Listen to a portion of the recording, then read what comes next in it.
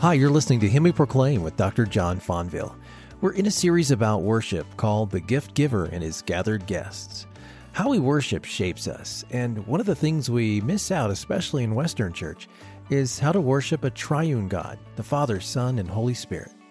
Today, John gives us some important background on Trinitarian worship to encourage us. Here's a message called How Great is Our Triune God, Part 2. The Trinitarian nature of God is foundational to the true worship of God in the church. No Trinity, no worship, no real God. I want you to listen that even though God as a Trinity is a mystery, He is not unknowable. Because the triune God has revealed Himself in Scripture and revealed Himself most definitively in His Son, you and I can know Him. Listen to John chapter 1, verse 18. No one has ever seen God. God is spirit. God is eternal. You can't see spirit. He's eternal. He's invisible, Paul says in 2 Timothy, to the eternal, invisible God who alone is wise. He's invisible. You can't see Him. No one has ever seen God. The only God who is at the Father's side, who would that be? He has made Him known. Jesus incarnate, the eternal Son, begotten of the Father, sharing the same essence as the Father, eternally forever, comes in the incarnation and reveals this invisible, eternal Spirit God to us. While God is knowable, He is also, listen, incomprehensible. We can understand the Trinity because we can see Jesus who reveals the Father to us. And even though we cannot fully comprehend or exhaust our knowledge of God as Trinity, we can know God and truly worship God, as the Athanasian Creed says. How great is our God? How often do we like to sing that song, yet we want an understandable God? We want a God we can control. We want a God that's seeker-friendly, so people come and it's relevant. You can relate to this guy, right? How do you relate to a Trinity? You can't compare the Trinity to anything, so forget the eggs and forget, the yolk and the shell. Nothing works. Nothing. Don't even go there. We sing how great is our God, yet how often do we take the time to truly reflect on how great our triune God really is? Let me ask you a question. This isn't meant to make you feel guilty. It's just meant to probe a little, right? Stick a little. When is the last time you read a work on the Trinity and had your heart explode with awe and wonder and amazement? Trinitarian worship gives us a reason to say, how great is our God? Trinitarian worship adds beauty to our worship. Trinitarian worship, Michael Reeves says, enables us to do what David said he could do all the days of his life. What did David say he could do all the days of his life? Gaze upon the beauty of the Lord. And do you know why the Lord is beautiful? Because He's a Trinity. So Trinitarian worship adds beauty to our worship. Trinitarian worship adds mystery to our worship. I want you to listen to Mark Galli. Listen to what he wrote in his book, Beyond Smells and Bells. Listen to what he says about mystery and worship. He says, authentic worship of this God must, at some level, remain incomprehensible. Worship that enables us to encounter the living God should leave worshipers a bit stupefied. They should leave their pews, pump their minister's hand out like that, and enthusiastically blurt out, I didn't understand large portions of the service. Thank you. Worship that doesn't in some way leave a large space for transcendence and mystery is not fully worship of the God of the Bible, who, when asked to name Himself, to explain His essence, God said rather aggressively to Moses, I am who I am. You see, by participating in the liturgy, we are doing more than just attending a church service. Something much greater than that's going on. James Smith says that Christian worship is nothing less than an invitation to participate in the life of the triune God. You ever thought about that? That's astounding. In the Trinity, we are invited into the life and love of God. Why is God love? The Bible says God is love. Why is he love? Because he is a Trinity. And because he's a Trinity, he is the God of love. And corporate worship is an invitation into the life and love of this triune God, this perfect, mutual, self-giving, and self-loving relationship has been going on since eternity past and will go on forever to eternity future. Genesis chapter 1, verses 1 and 2 opens up with a Trinitarian teaching. There, all three members of the Trinity are present in creation. And John chapter 1 confirms that for us. This liturgy takes us into, Mark Galli says, a strange world. One that is not about the self, which so easily becomes banal, but about a glorious God, not about a solitary, dispassionate God who lives in peaceful isolation within his own perfections, but a God who from eternity has lived in community as Father, Son, and Holy Spirit. That's well stated. And so the gathering together of God's gathered guests is no small thing on Sunday. This is a huge thing that we do every Sunday morning. So let me ask you a question. When you hear the name of God, when you hear the name God, do you immediately think Trinity, the triune God of grace, Father, Son, Holy Spirit? When you hear the name God, is that immediately what you think? Regrettably, many do not, but we should. You see, here's the point about liturgy now.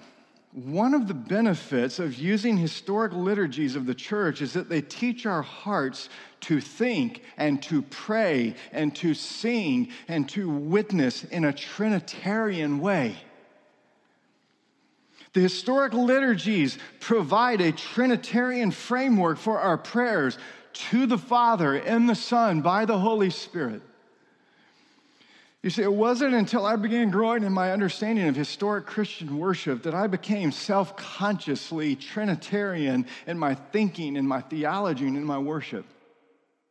I will tell you that for the majority of my Christian life, until just maybe up to about the age of 30, I was a Unitarian, and I didn't even know it. Did not even know it. But when I discovered it, and when I began to discover the rich Trinitarian themes rooted in Reformation liturgies like the Book of Common Prayer, or Calvin's Genevan and Strasbourg liturgies that he wrote for the Reformed churches there in Geneva and Strasbourg, when I began to study, when I began to go back, when I began to look at the church, how has the church worshiped? What did they confess? What did they believe? How did they shape people? What were their intentions behind trying to help shepherd the flock in the church of God? What were they doing? My mind began to be awakened. My heart began to be awakened and informed and refreshed, and I began to be filled with awe and wonder and mystery and praise of God, who is a Trinity. Listen very carefully. The way we worship is not just an expression of our faith. It is part of what shapes our faith. Lex orandi, lex credendi. Remember that Latin phrase we got from Prosper of Aquitaine? Great name, Prosper, right? The law of praying is the law of believing. What we do in worship affects our theology, what we believe. How many of you have been taught to be Trinitarian simply by attending public worship in this church? How many of you have had your mind shift in your thinking about who God is because you've come to public worship and heard, "Blessed be God, Father, Son, and Holy Spirit," over and over and over again? You see, tragically, as I said, prior to discovering historic Christian worship, I was a Unitarian. The Scottish theologian James Torrance has a book on the Trinity and worship and community. And I'm not going to read the whole thing because I don't have time this morning, but in it, he explains the difference between Unitarian worship and Trinitarian worship. So let me just summarize it. Basically, what he says is, in Unitarian worship, we just kind of come to church and we just do our thing. We listen to a sermon, we sing a few songs, we might give a little bit of money, we might say a little prayer, we just kind of do our worship with the minister, what he calls thing. But we never have that connected to the sole mediatorship of Christ. We never have it connected to the work of the Holy Spirit who leads us to Christ and to God the Father. We never think about the fact that apart from Christ in worship, we can't just do our little worship thing and have it accepted. But yeah, how often do we just come to church and do our minister with the worship thing, James Torrance says, and then just leave and go about our day and never give thought to the fact that apart from the Trinity, we couldn't give true worship. I was guilty of that for a long time in my life. But then he explains Trinitarian worship, and he says it like this: worship is the gift. So what we're doing today, remember the gift giver and his gifts? Worship is a gift from the gift giver, who is the triune God. And worship is the gift of participating through the Spirit in the incarnate Son's communion with the Father.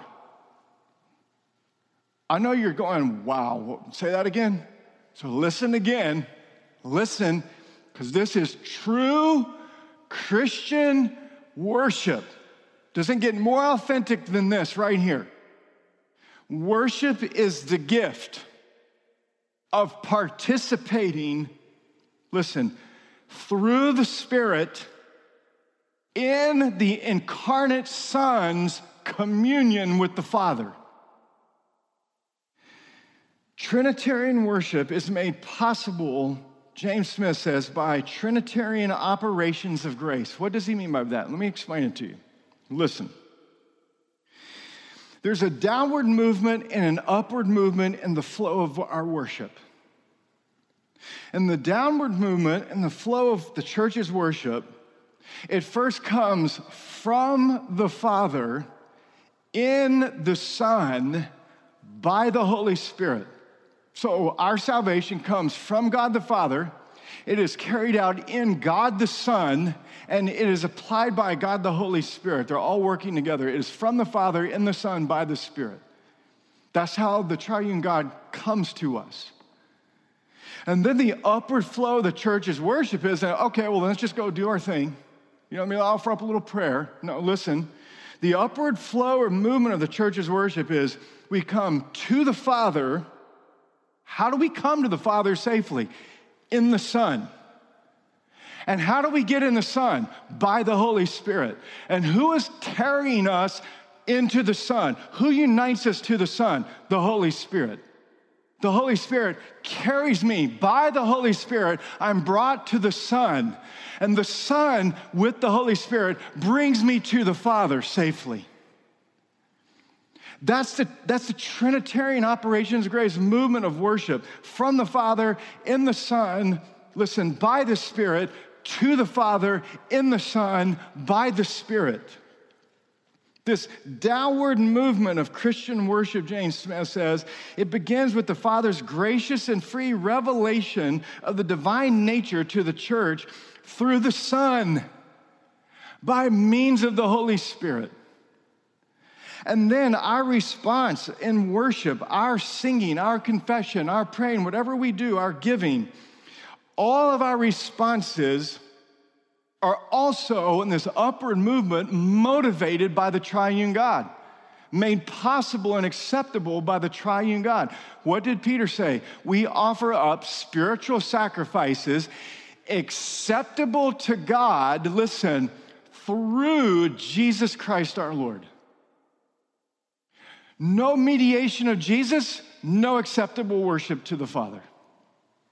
Jesus takes all of my worship, filters out the sin, covers me, and presents this sorry little offering to the Father, and the Father says, accepted. And the Holy Spirit animates and makes possible that whole response of worship to the Father. Paul makes this exact point in Philippians chapter 3, verse 3, when he writes this. For we are the circumcision who worship, listen, who worship by the Spirit of God. We worship the living God by means of the power of the Spirit of God. And so this means our acclamation to God is made possible by the gracious work of the Spirit, the gracious work of the Son, who leads us back to the gracious Father who sent them. Everything comes from the Father in the Son by the Holy Spirit. And everything goes to the Father in the Son by the Holy Spirit. That's Trinitarian worship. That's true worship. That's what we're doing here. And so possessing this Trinitarian view of Christian worship is of paramount importance, pun intended. Okay, so here's the fourth point about this opening acclamation. The opening acclamation not only has a Trinitarian emphasis, it has a kingdom emphasis. Listen carefully to this opening acclamation. So, blessed be God, Father, Son, and Holy Spirit, and blessed be his kingdom now and forevermore. Amen. You see, the importance of this opening acclamation signals to the church what is happening in the church's worship, the greatness of what is happening in the church's worship. It is directing our hearts, our faith, to the inauguration and consummation of the kingdom of God. This great cosmic salvation plan, directing our hearts to that end. What did Jesus teach us to pray in the Lord's Prayer? He teaches us to pray, our Father in heaven, what? Your kingdom come. So what is God's kingdom? It's very simple. It is the rule of God, and it is the realm that he rules. That's all it is. And so God's kingdom, defined simply, is God's people in God's place under God's rule and blessing. So, as we come with this opening acclamation, and blessed be his kingdom now and forever, amen, when we declare that with praise and thanksgiving to God, this opening acclamation quickens our hearts, brings our hearts into focus, reminding us of the inauguration of the kingdom of God here on earth as it is in heaven. The inauguration of the kingdom of God, God's kingdom present right now in our midst, God's reign and rule in our midst this morning. That acclamation quickens us to go, wow, he's here reigning and ruling amongst his people. And so at present, how does the kingdom of God come? How does he reign and rule amongst his people? Listen carefully. Jesus exercises his kingly power through the scepter of his preached gospel. That's Graham Goldsworthy. Through the preaching of the gospel, the Holy Spirit rules the hearts of men, conquers their dead hearts, brings them to life, forgives their sin, gives them the gift of the Holy Spirit, leads them throughout life with the sanctification of the Holy Spirit to the ultimate goal of glorification and the consummation of God's kingdom. That is God coming now in the power of the Holy Spirit, conquering and ruling hearts in salvation through the gospel. And then in this opening acclamation, it only quickens our hearts for the inauguration of God's kingdom now, but it also reminds us of the consummation of the kingdom of God here on earth as it is in heaven. We're reminded in this opening acclamation of the whole purpose of our salvation, the whole purpose of our creation and existence. The consummation of God's kingdom when Christ comes again in his second coming. When Christ comes again in his second coming, all people, Jews, Gentiles, every race, every language, every people, every tongue will be one people of God. Listen, and the new heavens and new earth under God's rule and blessing forever and ever. And the words of John in Revelation verse 15 will be fully realized. What is it? The kingdom of the world has become the kingdom of our Lord and of his Christ, and he shall reign forever and ever. That's what this opening acclamation is all about, folks. It is pointing us to the consummation where that will take place. It draws us to the consummation of an ultimate reality. In other words, it powerfully refocuses and reshapes our lives in a very powerful way every week. And so the opening acclamation reminds us of the greatness of what is happening in the divine service, the Holy Spirit through the gospel conquering hearts, ruling in the hearts of men by grace, giving them life from death, forgiving sin, sanctifying them from their sin, leading them in a triumphal procession, Paul says, to the ultimate consummation of the kingdom of God, where he will reign forever and ever. Amen. So as we reflect on this morning on this opening acclamation, we discover that this acclamation is far more than just a mere greeting. This isn't dead liturgy, so blessed be God. Oh yeah, I've heard that last week. Let's get on with it. This is not just a mere greeting. It is an affirmation that takes us to the very heart of our faith and to the very heart of reality itself. This opening acclamation to bless God is to give expression to a life that is centered in a triune God of grace and glory. It is to give expression to a yearning to be centered in this triune God of love and fellowship. This is the essence of what life is all about. This is the essence of what the church is all about, the glorification of God and the glorification of his people. This opening acclamation, listen to this great Anglican theologian, he says this. The opening acclamation, in one nutshell, is the whole of worship. This was sung by the morning stars at the creation. It is sung by angels and archangels. We mortals were created to sing it and decided otherwise in Eden. The saints are those who have learned once more to sing it. And we will sing it forever in paradise, in the new heavens and the new earth. Hell hates this song.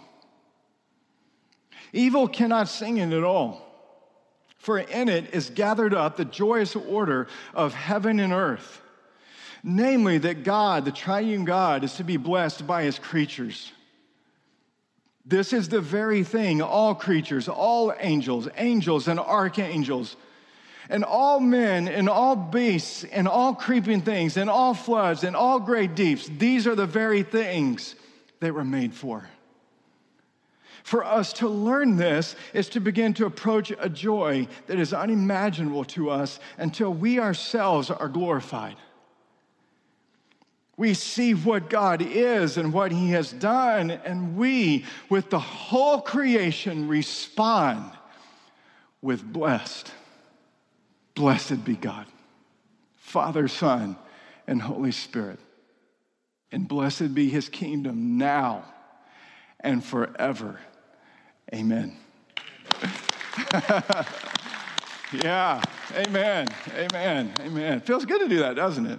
All right, let's pray. Father, thank you so much. Wow, we don't even know what to pray at this point. So if we just say thank you. Blessed be the God and Father of our Lord Jesus Christ, who has blessed us in the heavenly places with every spiritual blessing in Christ. And so, like the Apostle Paul, we say, for from him and through him and to him are all things. To him be the glory forever and ever. Amen.